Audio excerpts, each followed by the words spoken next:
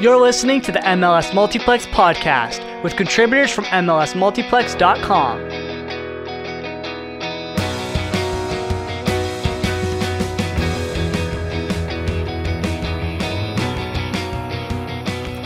Hey everyone, welcome to another episode of the MLS Multiplex podcast. I am Drew Hubbard here as usual with Josh Boland, and a little bit different start today. We have no more coronavirus updates. Such a good episode. But because of the coronavirus outbreak, MLS is joining the esports realm.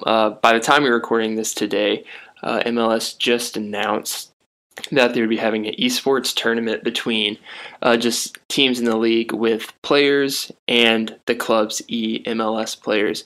And I think leg one is supposed to be between the players themselves, and then leg two will be their MLS players. And I think MLS is joining other major sports leagues that are doing this. And NBA and Major League Baseball have been doing theirs. So that is just a new thing that MLS is doing, which I'm excited about. It's something new and different to watch. Josh, are you excited about this tournament at all? I'm definitely more excited about this than I am the other sports leagues that have done online gaming so far. The part that I'm excited about is the formatting of it with players against each other, MLS players, and then the MLS guys for their respective clubs going up against each other in different legs. I think that's going to be a really cool element that not a lot of other sports leagues, such as the NBA or MLB, can really tap into, since they don't have their own esports guys with their teams. So I'm really excited to see how the players go against each other, and then the MLS guys fare against each other as well. Yeah, I'm super pumped. So while we do not have real MLS to make predictions, we are going to add a new segment to our episodes where we're going to make predictions about who's going to advance. And this week, you only get 2 matchups a week. And this week is Chicago and Cincinnati and the LA Derby. So we're going to make our first selections of the EMLS tournament. I'm really excited about it. So we're going to start with Chicago and Cincinnati. Francisco Calvo is going for Chicago, and Kendall Waston is going for Cincinnati. So Josh, based on those 2 guys, who do you think is going to win between Chicago and Cincinnati? Well, since my EMLS knowledge is limited specifically for these players as well, I don't, to be honest, know that much outside of a few players for the EMLS side. But for these players' side, I think I'm just gonna judge these guys on how they would do in-game action in real life. And because of that, I'm going to pick Cincinnati, Kendall Waston, over Francisco Calvo. I think Waston's just kind of a jerk on the field. He's just kind of got that reputation, lots of yellow cards, real physical player, and can get inside dudes' heads. And so because of that, I'm going to give him the slight edge over Calvo. I could be totally wrong. Calvo could be some amazing FIFA 20 player. I just have no idea. But based on how I envision those two would play out against each other on the field, I'm going to go with Kendall Waston.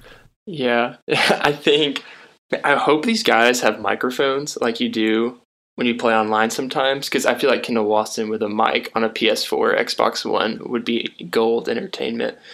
So I think I'm going to pick Kendall Waston too. Yeah, again, I don't know if either of these guys are really good at FIFA, but I think Waston's the kind of guy where you're playing FIFA with your friends and he breaks the remote on the wall or something like that. So if he has a mic, I think he's going to get in Francisco's head, and I'm really excited about it. So I think I'm joining with you. I'm going to say Cincinnati. Again, we could be totally wrong. Maybe Francisco's really good at FIFA. Maybe Kendall's really bad. I don't know, but I'm excited to watch it. So we got Chicago, Cincinnati, both picking Cincy to go through on that one. The next one, the LA Derby, El Tráfico meets EMLS. Chicharito is going for the Galaxy, and Diamande is going for LAFC.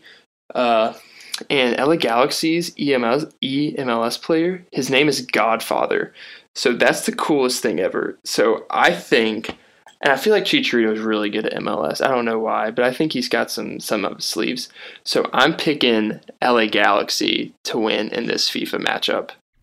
I am going to have to pick LAFC, and the only logic I'm going to use behind this is that Diomande's a couple years older than Chicharito. So I'm just going to assume that based on age, Dio's a little more involved with the whole video games thing. So just on age, the youth, I think that's an advantage when it comes to playing video games. So I am going to pick LAFC and go on a different route from you. Awesome. So there you have it. We both have Cincinnati going through, and we differentiate between the Los Angeles first ever EMLS matchup in this situation. And then next week we get Minnesota, Kansas City, DC, and New England. But for now, stick in with Chicago, Cincinnati, and the 2 LA teams. So yeah, that's just something new MLS is doing, which is really exciting. They're kind of filling this gap that I think all sports fans are feeling due to COVID-19, the pandemic. And I know there's a lot of confusion around the virus as whole as to when sports are coming back, if sports are coming back. I think that leads to a lot of confusion about what to do when sports do come back, whether it's this calendar year or next year.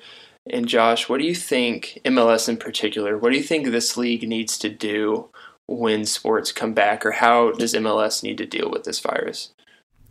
Yeah, so we kind of talked, I think it was last week, maybe the week before, about when we thought the sports would come back, specifically soccer. We discussed how Darren Eales said the league is still really trying hard to fit in a full season. That being said, I think personally the league should just wait an entire year. Pick everything back up next March. Pick up where you left off as well. So most teams, I think all teams actually, have played their 2 games in the 2020 league season so far. It sucks, and it's clearly not ideal, and I don't even really know if this is entirely plausible. But if I was running things, I'd have them just wait an entire year, start over again, and next March, continue next March, pick up on week 3. And there are a couple aspects to making that decision. So the first thing is money, because that's what everything comes down to. That's why people are trying to get sports to come back in the first place. And the most plausible idea I could come up with on how to deal with that is to just drop all MLS players' salaries for the time being. Drop them down to the base salary under the previous CBA, not the current CBA. I believe, and I could be wrong about this, but I'm pretty sure they haven't fully ratified the new CBA yet. And I don't foresee that happening under the current situation with the virus and everything. So everyone's going to drop down to that base salary of $56,250 a season. That should be plenty of money to hold players over for the next year for when things pick back up. And then the way you counterbalance that is, let's say you are a TAM player and you're making $2 million over the course of a 2-year contract. So what's going to happen is, first, that contract's going to get extended. If it says that your contract ends in 2021, it's going to automatically get a year added to it for 2022. And then what's going to happen is you're going to make your $56,000 this season for the course of 2020. And instead of making your full $1 million in 2021 and in 2022, you're going to take off the $56,000 over the course of the 2 seasons. So you're going to make $28,000 less than the full $1 million in 21 and in 22. And this can be applied to everybody. Now, for those players that are making the base salary, this is where I believe the league could and should tap into the money saved up from Soccer United Marketing. There is apparently millions of dollars in a fund right now that's just sitting. So what you're going to do is you're going to redistribute some of that money to those base players so that they can have the money to survive this next year without having to find another job, which is already difficult enough in the current situation. That way they avoid that altogether. They get their money this year, and they can continue to make that base salary through the life of their contract. Now that contract extension will apply to every single player. The only major fault to this is that aging still happens. So if you're a player that's in your last couple of years, you just can't get the time back, and it sucks for those guys, but it's the reality for everybody right now. So that's the money side of things, and I know that's a very basic argument. I don't have all the full details. I can't speak to what the league would do if they decide to go that route, at least from a money standpoint, but on the face of it, and just from looking around at some and looking up their base salaries and all that, I think that's the most plausible idea. Because at the end of the day, if the league can't start up by, let's say, June, there's no way they're going to be able to fit in all the games to have a full season in just those last few months and to start the next season on time. So you just get rid of that altogether. You keep the same schedule for next year. Now, with the days shifted a little bit, it's going to shift dates. So, for example, the next MLS game that was supposed to be played after the league suspended was New York City FC Dallas on Saturday, March 14th. All that will happen is that'll get shifted to March 13th of 2021. And you will do that with every single date. Most teams, most clubs, stadiums, they keep the same yearly schedule where they plan for MLS games, they plan for other events like concerts, maybe other sports teams that share a stadium with them, in which case you're most likely going to have the same schedule generally for next season. And I believe that that's the easiest way around starting after a full season. And again, this is just a super basic idea. This came to me in the last couple of weeks. I do apologize if this has already been suggested by someone else out in the soccer sphere. I haven't admittedly been reading too much about other people's ideas on how to handle the situation, but at least from my point of view, I think the simplest thing is to just go ahead and call it and say, hey, sports aren't coming back this year. It sucks, but there are bigger problems to deal with economically, from a health standpoint, from a global standpoint, really. But I think MLS needs to get out ahead of this, and they're lucky in that their season wasn't that far in. They don't have to deal with, what about this team that's 20 points ahead in the table right now and is supposed to win but might not be able to finish the season? No, MLS doesn't have to worry about that. This way they can still get in their 25th anniversary season. It'll just be a year later, and you can still finish out this season. So that's how I think MLS should handle it. Like I said, simple thing. I don't know the inner workings of the league. I highly doubt the owners would go for this just from a money standpoint. You already see them furloughing a bunch of their employees outside of first teamers and coaches, which is disappointing, but that's a whole nother topic. So I personally believe that that's the smartest thing to do, and I think it's the most manageable thing to do, as much as no one wants to see it. Everyone wants sports to come back. You and I, we want sports to come back. We love sports. People listening to this probably love sports, even if not just soccer. And again, it sucks to say it, but I think that's just the reality of it, and I think that that's the best way to handle this. Yeah, I think a lot of people are trying to find a resolution to this issue that's perfect in every way, and I don't think that really exists. Like you mentioned with the aging thing, I mean, that's something you just got to deal with. Then you have injuries that just happen that wouldn't have happened if a normal season had occurred. But I think that's a good point that you make. I think that's a very plausible situation. Again, not ideal, but I don't think an ideal answer exists about this because no one saw this coming. And I think, like you mentioned, if the league were to start later, you would either risk pushing back the start of 2021, or you'd be cramming in an already short offseason even less, which that could result in more injuries than we previously would have seen. So then you're letting this affect 2021, and you're letting it affect guys' careers past this. So I think that's a good argument.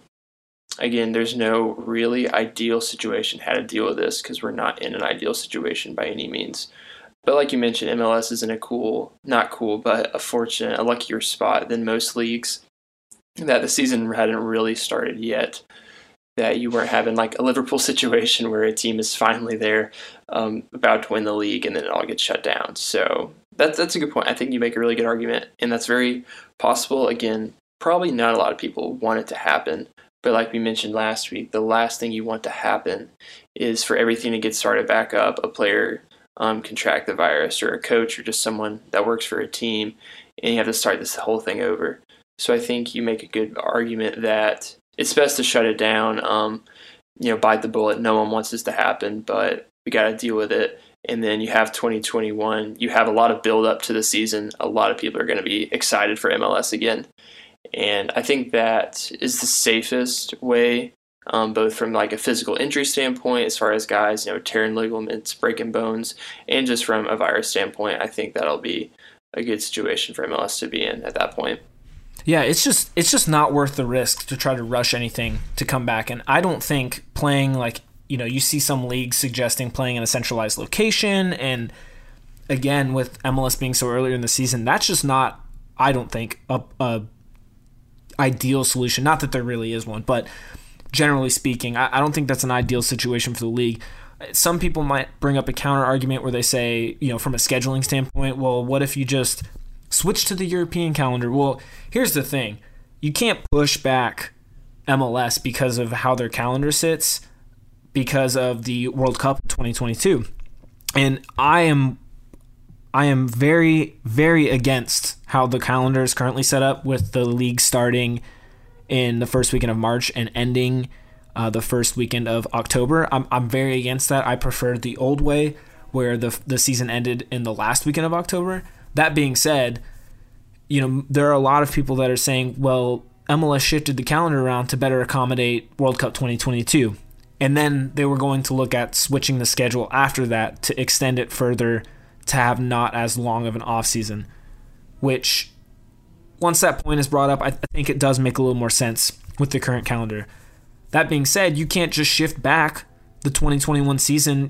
Let's say they try to finish this current season and they can't get it done until, the end of December. Well, at best case scenario, you have to give the players a certain amount of time off. That means they're coming back late March, and then they're having to go up against the World Cup the following year. So I don't think that starting later than normal is a good idea, and I don't think that shifting the schedule to a European calendar either is a good idea. It's just not going to work in this country with the extreme climates that some places deal with. So again, not an ideal situation, but it's just what it is. Yeah, I think the last thing people would want to do is play February soccer in Yankee Stadium when it's freezing cold. So, yeah, that's a good point. A lot of confusion, a lot of freaking out at what's going on. I know Major League Baseball, they haven't even started yet, and they're still trying to get just the season in general. And I know they talked about the spring training locations and doing the whole centralized thing. I know Chinese baseball just started back up, which is pretty cool to watch. It was like the first home run of 2020. I saw it on Twitter. So, and I know there's a plan to get Bundesliga back as early as May 9th. And again, that was a very unofficial report. So I don't even know if that's a legitimate possibility or what. But people, we're getting to that point, I think, where people are wanting their sports back. But there's a lot of questions that go around with how to get those back, safest way possible for players, for fans, and even the possibility of not playing with fans. A lot of athletes, I know LeBron James even said that playing without fans is weird. So I can't imagine what playing in Atlanta or Seattle or Portland, with those stadiums just empty, would feel like for the players, and if they even want to do that. Is a totally different question entirely. So a lot of things in the air about the return of MLS right now. Agree with so much of that, and you hear all these players talking about how they don't want to play without fans. I don't blame them. And as a fan myself, I want to be at these games, and that just can't happen unless leagues in general, but specifically MLS, play it safe for a while. It's gonna suck, but it's just the hands that we've been dealt at this point, and it's better to be safe than sorry. And at this rate, I think it's just better to wait a little bit longer so that a more normal season can take place. So, again, it is what it is. I think that they should just put things on pause until next year, pick up where they left off. Same thing for CCL and all that extra stuff. This region is lucky in that they operate on a mostly similar calendar. We're not going up against, say, UEFA or the other European federations that deal with an entirely different calendar and Champions League format and all that. But it again, it sucks. It does. But it is what it is. I think we just got to wait so that we can enjoy sports as much as possible when they do come back in full force. Yeah, again, there's not an ideal situation of how to deal with this. So like you said, we got to play with what we've been dealt with, and it's going to be annoying and hard to work with either way, but got to find the best way possible. But on a much lighter note and getting more into what we're talking about today, MLS tweeted out this really fun graphic. It was an 11 based on, for the U.S. Men's National Team, it was a starting 11 based on players that play in MLS and players that are in Europe. I think they tweeted out yesterday, from the day we're recording this, the 12th. And I don't know if you saw it, Josh, but what were some standouts to you from these two 11s? The couple of things really jumped out at me, and it's actually got to do with players that have been omitted entirely. The first one that really jumped out was the omission of Michael Bradley. Instead, they've got Jackson Ewell in the sort of number 6 midfield role, as opposed to Bradley, who would probably be getting the start, I think, if this game was played tomorrow. The other big one is at left back, and that's got Ryan Hollingshead, who has never been capped by the U.S., and if I'm not mistaken, he plays center back for Dallas. So that would be sort of playing him out of a familiar position. I think it also goes to show sort of the lack of left back depth that U.S. is dealing with right now. That really highlights that. But those were the first two really big ones that jumped out at me. Anything that jumped out at you, Drew? That was interesting not seeing Michael Bradley. I think that was the biggest thing. I thought goalie, I mean, having Brad Guzan there makes sense, but it's just interesting between him and Bill Hamid, all of the things that have been said, tweeted about those two guys in that matchup, who's better, who's not. But I would really like to see a Josie Altidore, Matt Miazga battling it out. Josie Altidore is in that front three, and Matt Miazga in the European 11, starting in the center back with John Brooks. So that would be a lot of fun. Miazga, I don't know if he could take Altidore. Altidore is just a big man, and that would be a lot of fun. But Miazga's a big man too, and just Zach Steffen in general. Breaking through that guy just seems like an impossible task so much. But that would be cool. I think that's the thing that sticks out most to me would be that Josie Altidore, Matt Miazga, Zach Steffen kind of duel that they would have on that side of the field. And also from the MLS 11, the two center backs between Aaron Long and Miles Robinson. That's just cool to see two really young guys. I think the center backs are where my attention turned most of the time. So, Drew, looking at this matchup of European-based 11 versus MLS-based 11, what is the most intriguing tactical matchup for you that jumps out at you from this? I think I'm going to turn to Reggie Cannon on the right. That guy's been so exciting to watch for Dallas, and I think he's turning more into a player that gets really high up the field, and that'd be really cool to see him. And he's got Pulisic, Reina, and Robinson from the European 11 that he's got to deal with on the left for them. So that would be interesting. I think I'm gonna. And Paulo Arriola isn't nothing to sneeze at there on the right side. So I think specifically I would look at Reggie Cannon there getting up the field, seeing if he can get up the field, and whether or not he can get back or not is another question too that fullbacks have to deal with. So he's really exciting to watch for Dallas. Just really both the fullbacks in general from Dallas, just if they can get up the field against these guys and if they can get back before it's burning them too soon. What about for you? What are some tactical things that are sticking out to you with this graphic?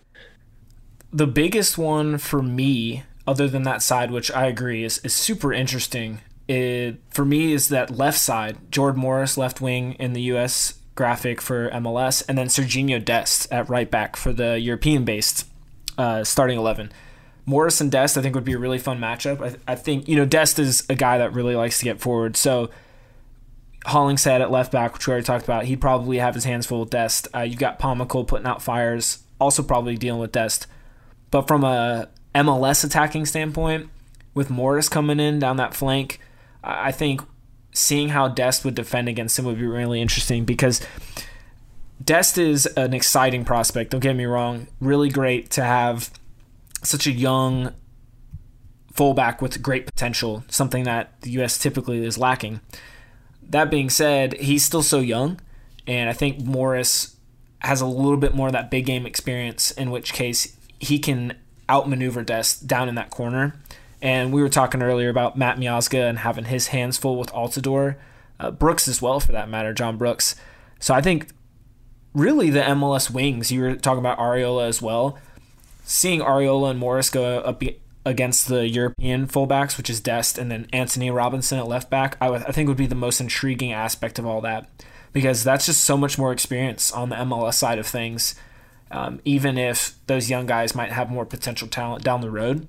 But I think experience would win out in this case, and I could definitely see them giving that back for some problems. Yeah, I think so. In general, looking at both these teams as a whole, if this game were to happen tomorrow, who do you think is winning this one?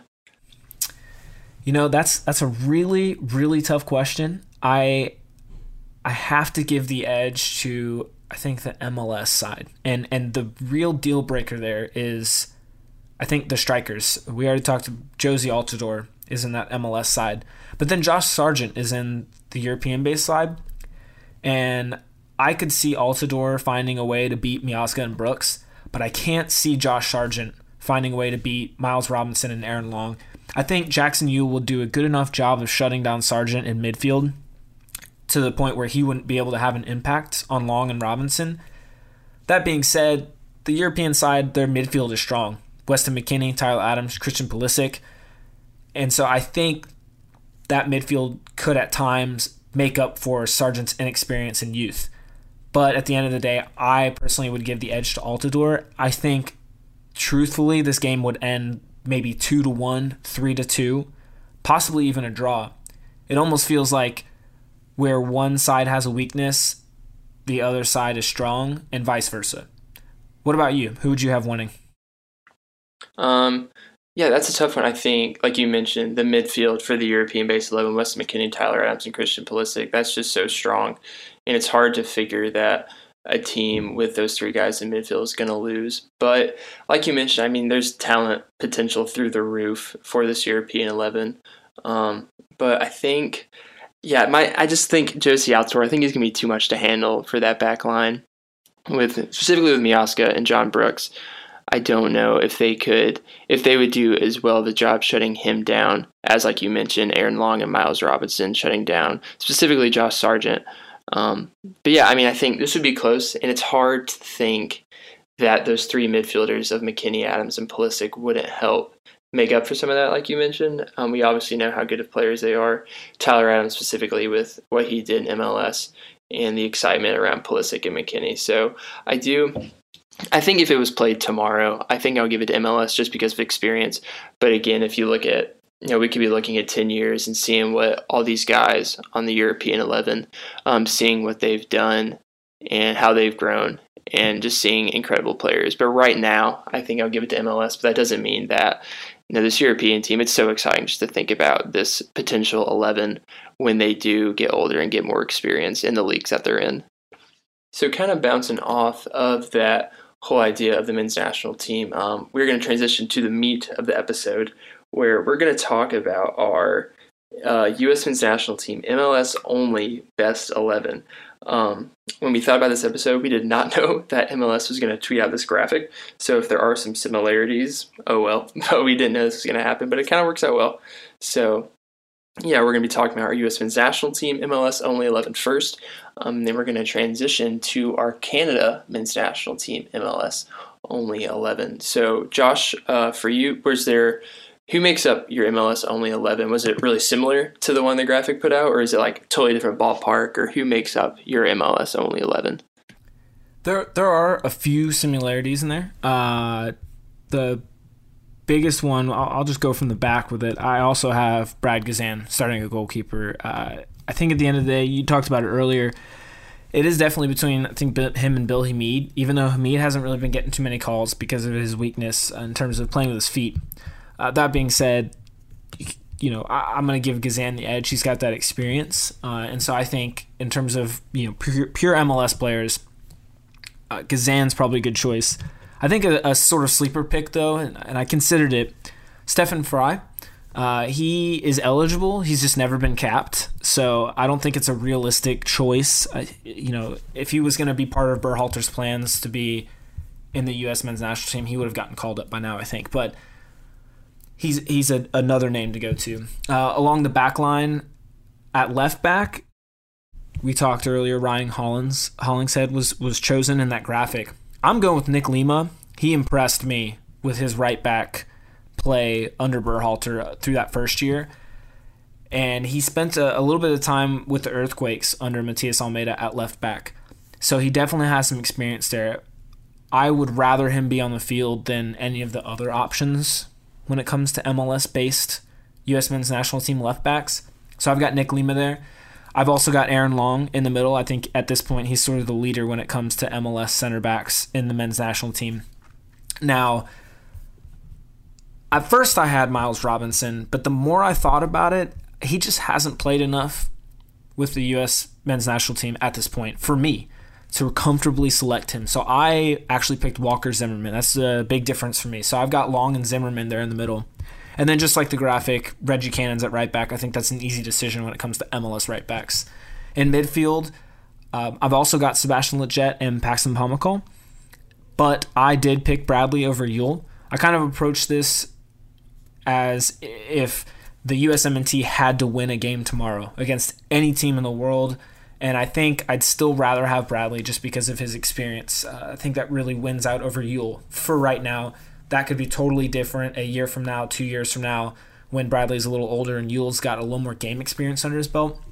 And then the front three, I've also got Jordan Morris and Paul Arriola. I don't think there are really any better options. I toyed with the idea of putting Christian Roldan at right wing over Paul Arriola, which might surprise some people because he spent so much time in Seattle's midfield last year and also played in the midfield under Berhalter. But it seemed as though he was going to start playing right wing for Seattle this year.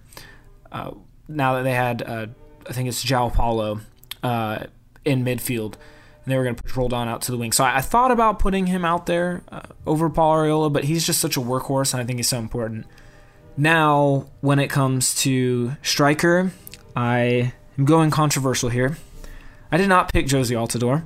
What? I just don't think he stays healthy enough.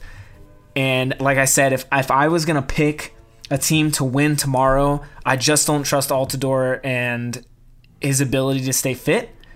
And so I did pick Gyasi Zardes over Josie Altidore. I did it. No one will probably agree with me, but I went for it, man. I did it. And you know what? He's got great stats on paper. Granted, he hasn't really seen like fantastic, difficult opposition, but yep, hot take right there. I picked Zardes over. How about you? What do you have going on in your MLS-based USMNT? Well, starting with that, I did pick Altidore, not Gyasi Zardes, but we'll get to that more. But I took a weird approach to this. I'm excited to see your reaction. But in goal, I did pick Brad Guzan because I tried to think of players that, like there's some players, like we talked about Ryan Hollingshead, where they look really good and they've done some damage at MLS, but they just haven't been picked for the national team for whatever reason. So I tried to make this like kind of a realistic 11 that you might legitimately see. Some players that I've had that have been capped, like Stephen Fry, you see him on paper and you wonder why hasn't he been called up. But regardless, so I do have Brad Guzan in goal. That, again, like you mentioned, that was a toss-up. But this is where it gets interesting. So I am a big fan of the back three and just the three center back idea. So the players aren't too interesting, but along my back three, I have Aaron Long, Walker Zimmerman, and Miles Robinson. And like you talked about, these guys, they've just done really good stuff in MLS, really exciting future. And then I do have Reggie Cannon, so I'm not totally discluding him. But Reggie Cannon, Darlington Nagbe, Michael Bradley, and Nick Lima are making up my midfield, with Nagbe and Bradley in the middle of that group of four, with Reggie Cannon on the right and Nick Lima on the left. Like you mentioned, both players are really exciting. Reggie Cannon, again, is getting really good. His game is focusing a lot more on the attacking side. I know Big D Soccer with SB Nation, Dallas's little affiliate there, did a piece on him, and like his crosses are increasing, his shots inside the box are increasing, his dribbles are increasing. So Reggie Cannon, I think, is really exciting. We know he can do it right back, so I think that'd be really interesting to see him more into a midfield role. So that is my midfield, and my front three is the exact same as the graphic. I have Paul Arriola, Josie Altidore, and Jordan Morris. Again, like you mentioned, it's hard to argue anyone else besides Arriola and Morris on the wings there. And Altidore, yeah, I mean, that is a question of fitness, but like Arriola, I think Arriola is out for the rest of the year if we did have a 2020 season. So that is a legit thing. I think I'm just giving it to Altidore just because how physical this guy is, and he just runs over everyone. But that is definitely a toss-up, and I think national team fans have been having this debate for as long as I can remember about Gyasi Zardes and Josie Altidore, but I gave the nod to Altidore, I think, based on experience and just how physical that guy is. But Gyasi, it makes sense, like you said, on paper, he somehow finds a way to score goals. And I think it was that one time when like hit the post and then like accidentally hit his face and then went in the goal. That's the most Zardes thing Gyasi ever. Zardes goal. Yes, exactly. I'm all for it, man. I'm here for it. I don't even care. You know, you make him a meme all you want. Like I totally understand where that's coming from, but that's one of the best parts about watching him play. You just never know. You never know what's going to happen. Yeah, I mean, hey, if the men ever win a World Cup and that's the goal that wins them a World Cup, an accidental Gyasi Zardes face shot, I'm all for it. I don't care how it gets in the net, but just get in there, Gyasi. Now, I got to say, I'm a little surprised. I love the idea of going with the back three. I think like that's a super out of the box way of approaching it. That being said, when you said you were going to go with the back three, I thought you'd go with the 3-5-2 because I could definitely see Jordan Morris and Josie Altidore up top, or Altidore and Zardes, or Morris and Zardes, any combination of those guys. But you know, then that the trouble becomes, well, who do you play at left back? Where does Arriola go? Because Arriola would make a great wing back, but then there's no room for Reggie Cannon. I guess you could play him on the left as a left wing back, but even then, I think that's kind of pushing it.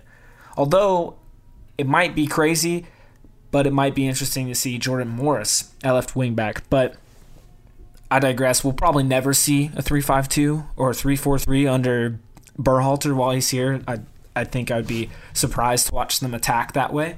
But I love the idea of having a back three, especially, you know, that way you can include Long, Zimmerman, and Robinson all in the back there. Yeah, and as I was making this, I was trying to decipher which between, and even Ike Opara came in the mix, but he was one of those that even though he's done so good in MLS, he hasn't been called up for whatever reason.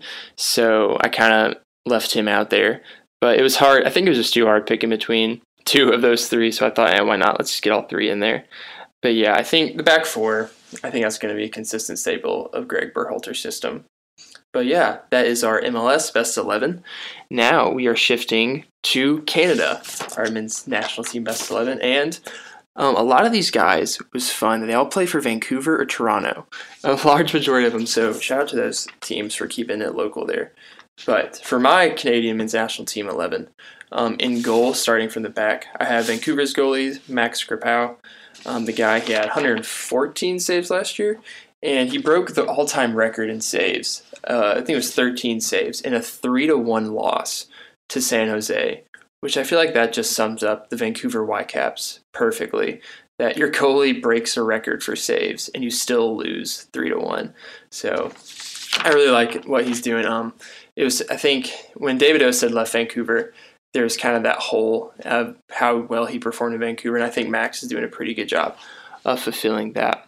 But I'm sticking with the back three here for my Canadian national team.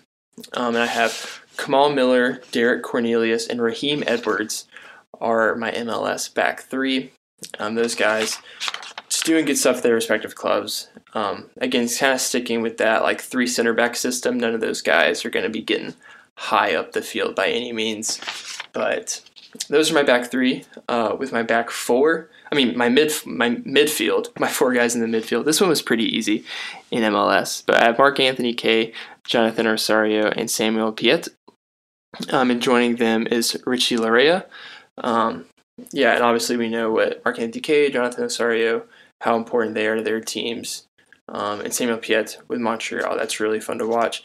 And Richie Laryea, he's just an exciting player. He was kind of in the super sub role for Toronto, but he showed up in their playoff run, and he drew a penalty kick against NYCFC to get them to advance, and then he scored eventually the game winner against DC United in their playoff run. I think it was like a 5-1 win. So it was kind of a rout, but he scored that second goal. So I really like watching Laryea play. He's kind of in the super sub role, but he's succeeding in that. And I mean, if you can do that with limited time on the field, I would like to see what he can do with a full starting 90.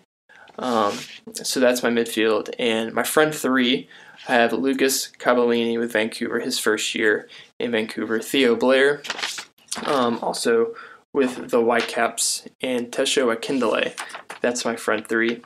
I think Cavallini is a really exciting prospect for Vancouver. I know they were really excited to watch him play, and he had a lot of hype because, he's kind of his home player. He's not from Vancouver, but just having that Canadian national team player is really exciting. And Vancouver was really pumped to watch him play.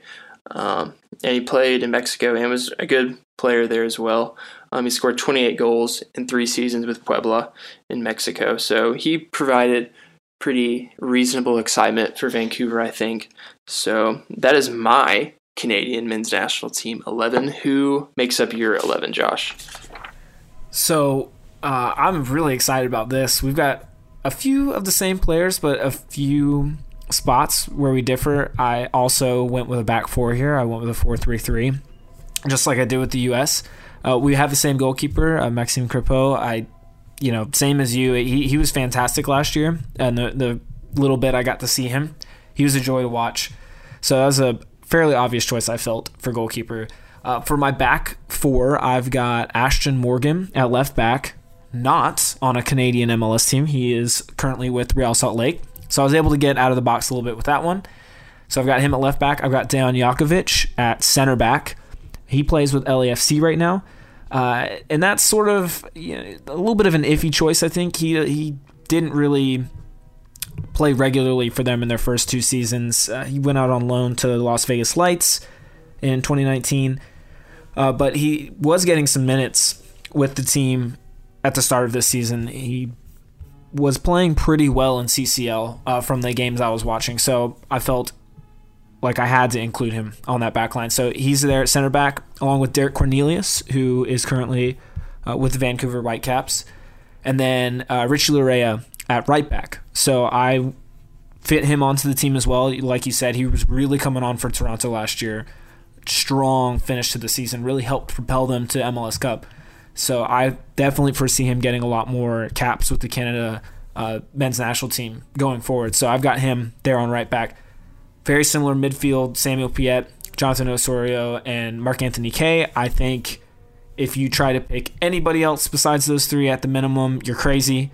It's just so straightforward with their midfield. Very strong and fairly young midfield as well.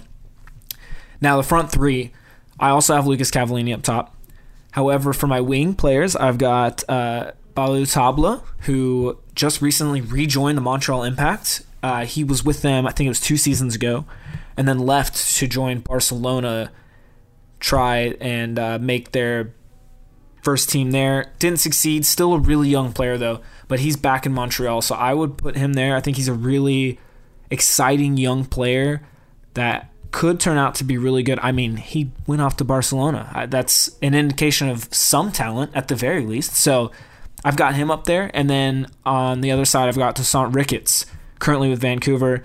A bit of an older guy, 32 years old. However, he has done fairly well in MLS. Seems to score a goal or two here or there.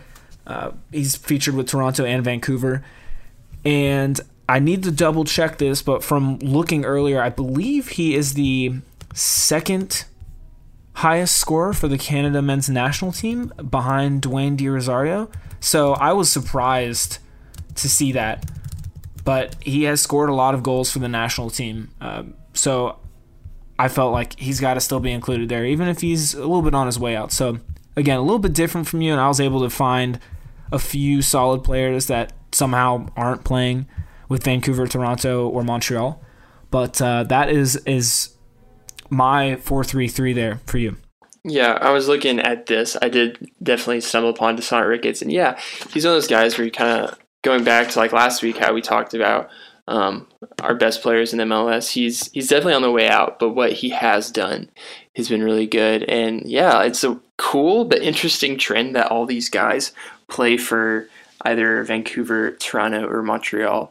But I think the Canadian men's national team is in such a cool spot, specifically with that 2-0 win over the U.S. not long ago.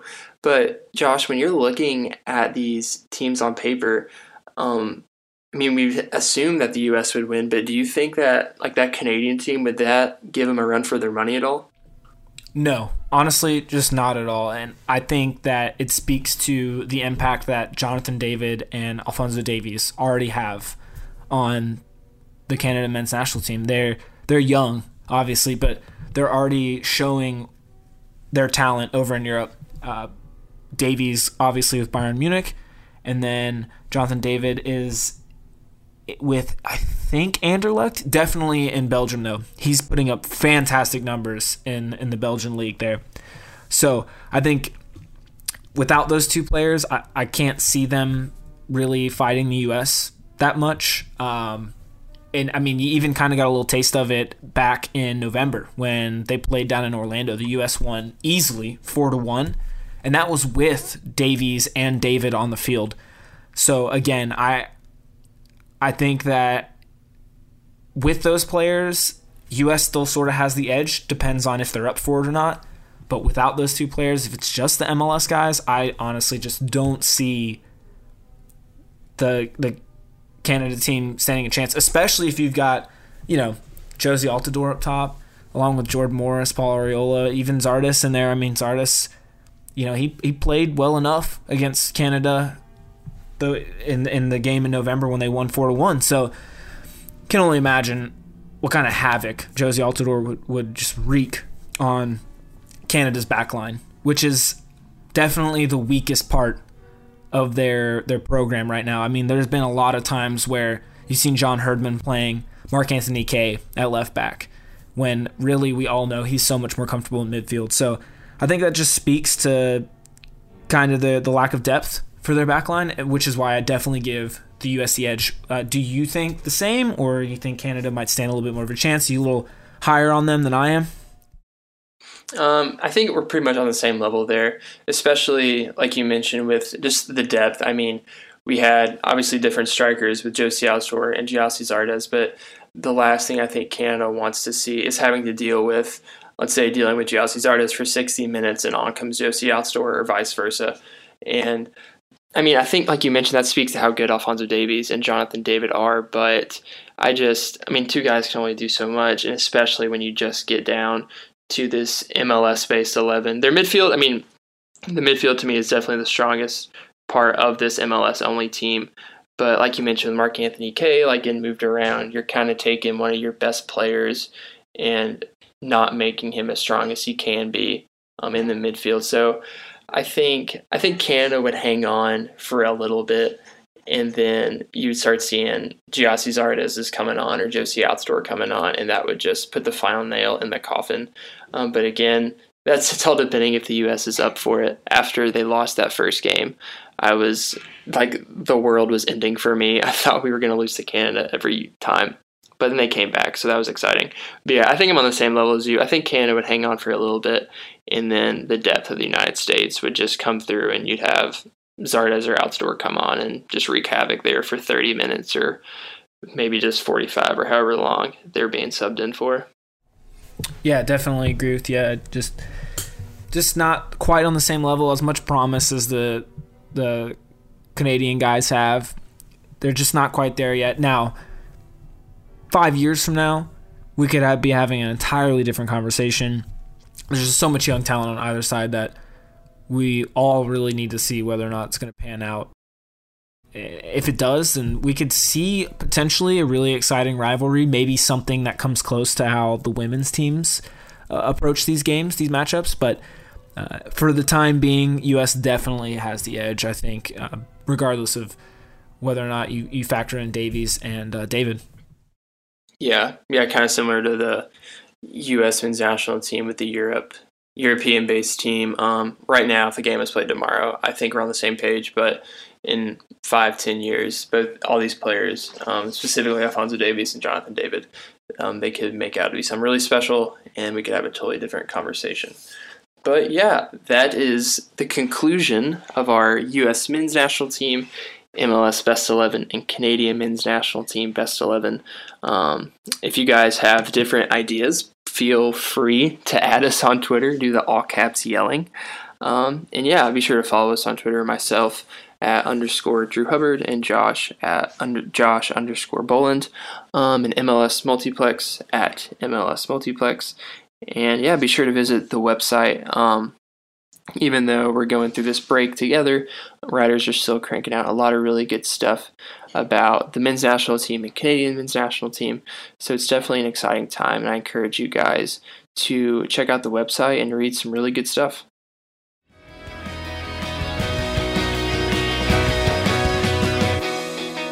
Thank you for listening to the MLS Multiplex podcast. You can check out all of the contributors' written work at MLSmultiplex.com.